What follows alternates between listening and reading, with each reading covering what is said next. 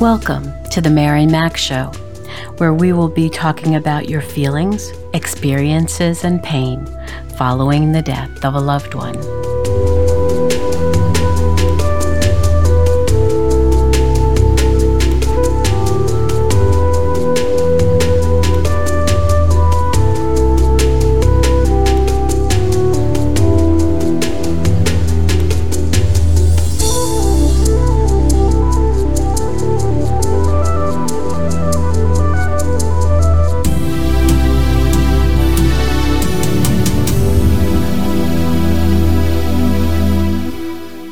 Good morning, good afternoon, good evening. Wherever you find yourself in this entire world, I welcome you. How are you, my friend? I hope you are safe and healthy. Did you get a chance to listen in to last week's episode? I know. It certainly was heavy duty, wasn't it? You might have heard yourself let out a huge sigh when that episode was over. I realize most of us never want to contemplate our own death and the steps leading up to it. But this seems like as good a time as any to start to address this issue, even if we don't want to. Only adults, not immature individuals, deal with uncomfortable issues. Others try to sneak past it, trying to believe it will all be worked out by itself. But it never does, and usually those surviving you will be left to clean up the mess you left behind. Don't do that to those in your family. They don't deserve the confusion, grief, and all the details you didn't handle. Think how you would feel if that were you.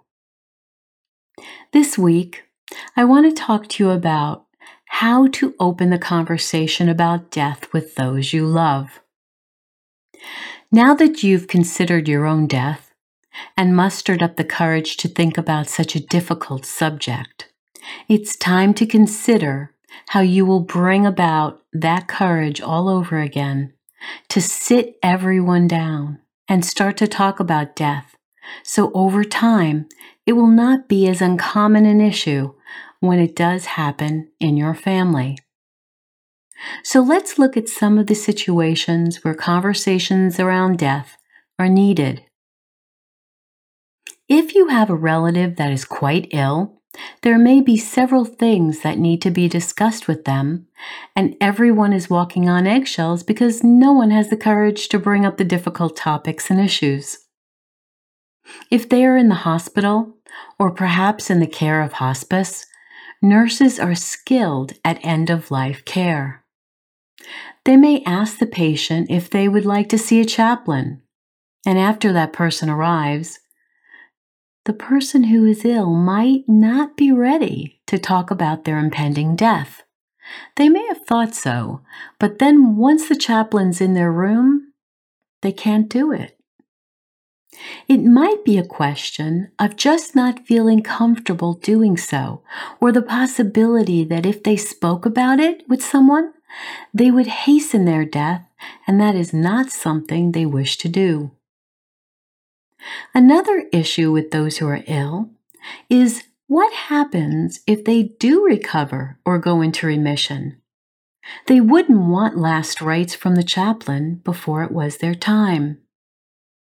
In their minds and in the minds of their family, they just might recover. You never know. So exactly why should we be having a conversation about their death this soon? Whether someone is ill, and perhaps has been ill for some time, or went in and out of remission over many years. You just don't know when they might succumb to the disease. During this crisis, the virus might come on quickly, and while most of us recover, there definitely is a group of individuals who will not.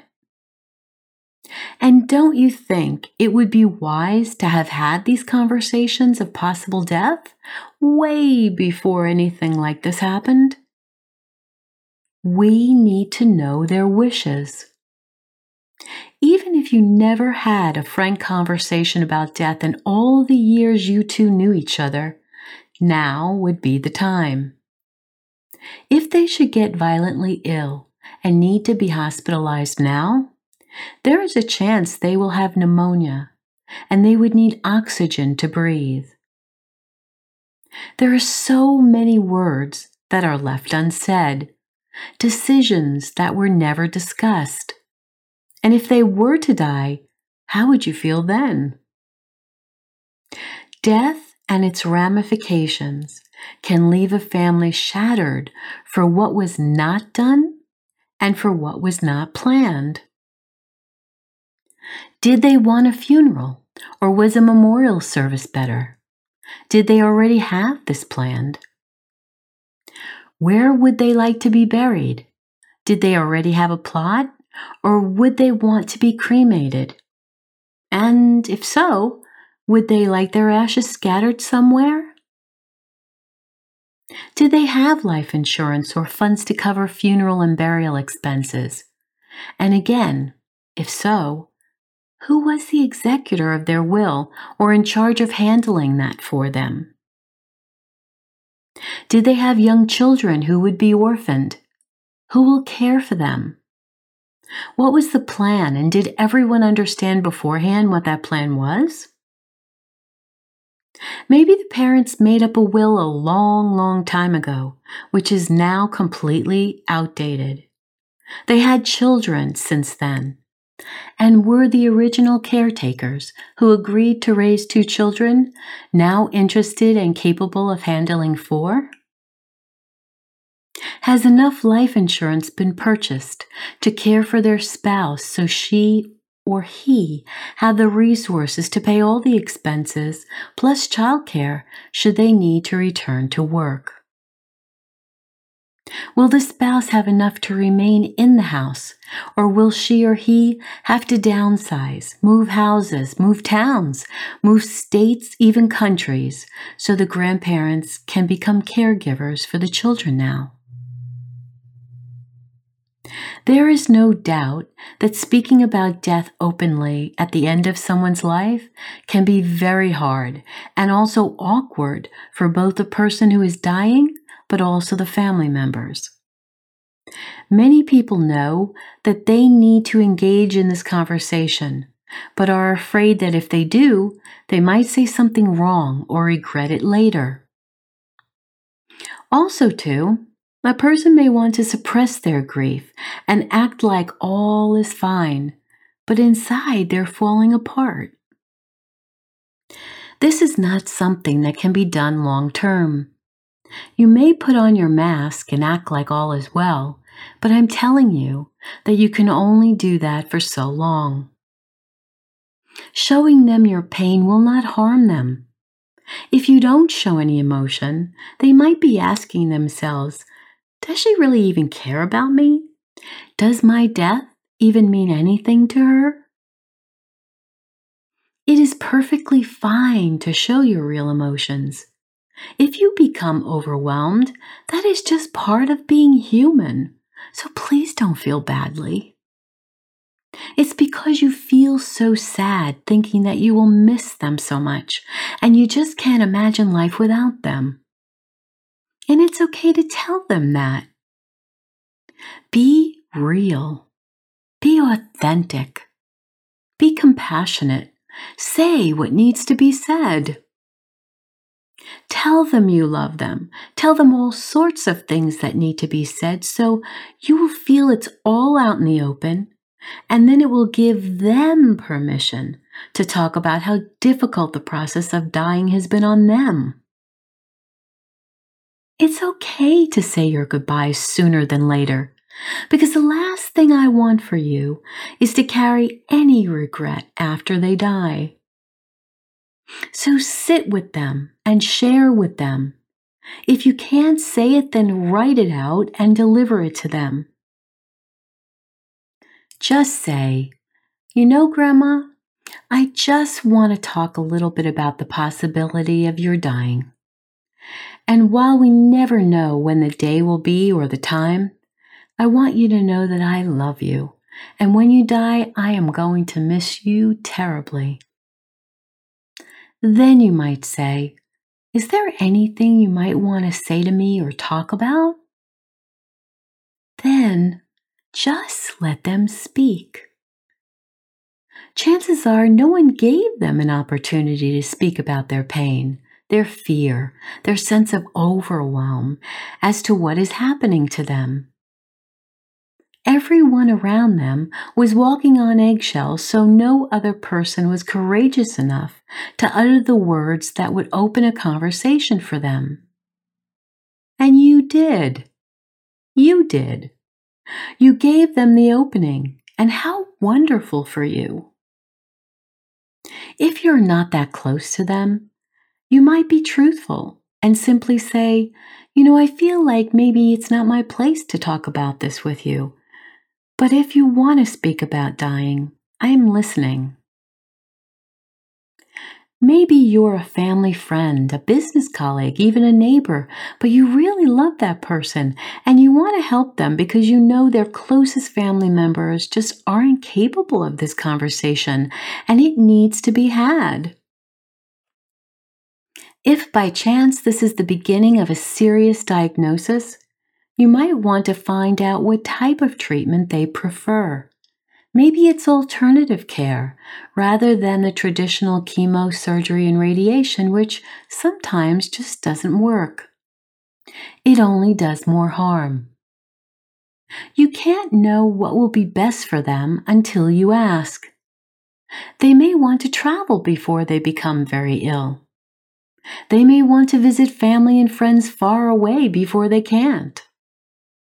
And you might be able to help organize those trips for them. In the case of the coronavirus, this comes on very quickly, and in a perfect world, you would have already had these conversations with relatives. But if not, take the time now to make sure that the plans you need are intact. Get the will updated if it's been years, and especially if children are involved. Have the serious conversations about regret, unforgiveness, blame. Get that all aired out and over with. I'm sorry are the loveliest words. Hugs create miracles. Tears may be shed, but get it all out. And as the saying goes, you can't take it with you. And you really don't consider the gravity of that statement until you find yourself contemplating that you might die or someone you love might die. Before there are fights about the china and money, take the time now when you're well to get that straightened out. Things are just things. You can always get others. Money is money. Whatever they decide to do with their money, you can either respect their right to handle it as they see fit, or you can hold grudges because you didn't get what you thought you were due.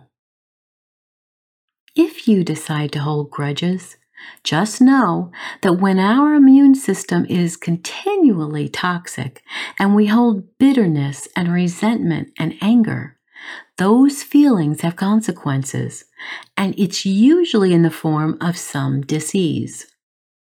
Our bodies are not at ease, which harms us internally, causing all sorts of unrest and illness. Just remember, it's people who are rare, not things. There will only be one of you. And spending the time we need with those we love leading up to their death is the greatest gift we can give them and ourselves. As death approaches, and I certainly hope you are able to be with your loved one when that time nears, they may not be able to speak with you any longer. It is then you hold their hand, kiss them, hug them lightly, and whisper into their ear. They can hear your words. They can hear everything around them. That is why it's so important that you keep their room quiet, perhaps with soft music, low lighting. Make it a refuge for them, a place of peace. No television, no cell phones, no radio. This is not a place to entertain those who come to visit. It's a place for the dying to transition to the light, to move from this life toward God. So create a restful place for their death. Dying takes time, so please be patient. If they cannot drink, take the swabs with water and lightly glaze them around the inside and roof of their mouth so their mouth isn't so dry. Reassure them that you are there. Sometimes their eyes will be opened. Sometimes their eyes will be closed. It might be just too much work for them to keep their eyes open and speak with you. Ask the nurse which monitor is showing their oxygen levels. As these levels go down, you will be able to see that they are slowly leaving you. That helps you know how close to death they will be, and you can prepare others to get there in time, if possible. I know this may sound scary, but it doesn't have to be. It's all in the way you look at it. I have been with both my grandmothers when they died. My Nana sat up the morning of her death, ate breakfast, and about an hour later she declined. I saw her lift her head from the pillow with eyes wide open and said, "Oh, it's more beautiful than I ever thought." And shortly thereafter she died. When my grandmother died, I held her hand, and since she couldn't talk any longer, I whispered in her ear everything I thought she would have said to me if she could. I told her how much I loved her and that I knew she loved me. I was so grateful for all she ever did for me and taught me, and especially how much I would miss her. And then she slightly squeezed my hand. What a gift that was. I was so thankful that I was there for that. I felt so honored that I could witness their passings. You know, in our everyday world, we can be so far removed from the talk of death. We think we won't have to deal with any of this for a long time. But with this virus, we just don't know who will be affected. Take the time now to speak with your relatives, friends, and those you love. Have those hard conversations now, today, immediately. Do not wait. Give it the priority it needs, given the time we are living in. So now, let's get up, enjoy the music, and dance, dance, dance. Move your body, feel it, sway with it. And I know you're still thinking I'm wacky, but just do it anyway, okay?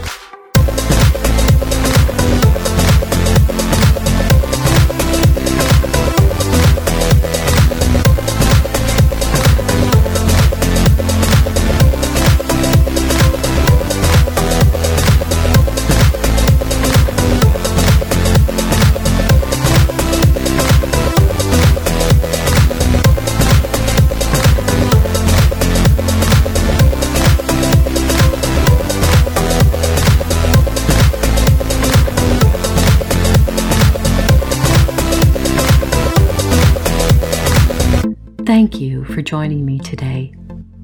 Remember to write 5 things you're grateful for each evening in your gratitude journal. Think about what I've said about connecting with those you love. Have this sensitive conversation about what might happen if either of you were to die now. Set some plans. Get it done. We never know when will be our last day. And even with such a rough topic, I still want you to be happy because you deserve to. I'll talk to you again soon.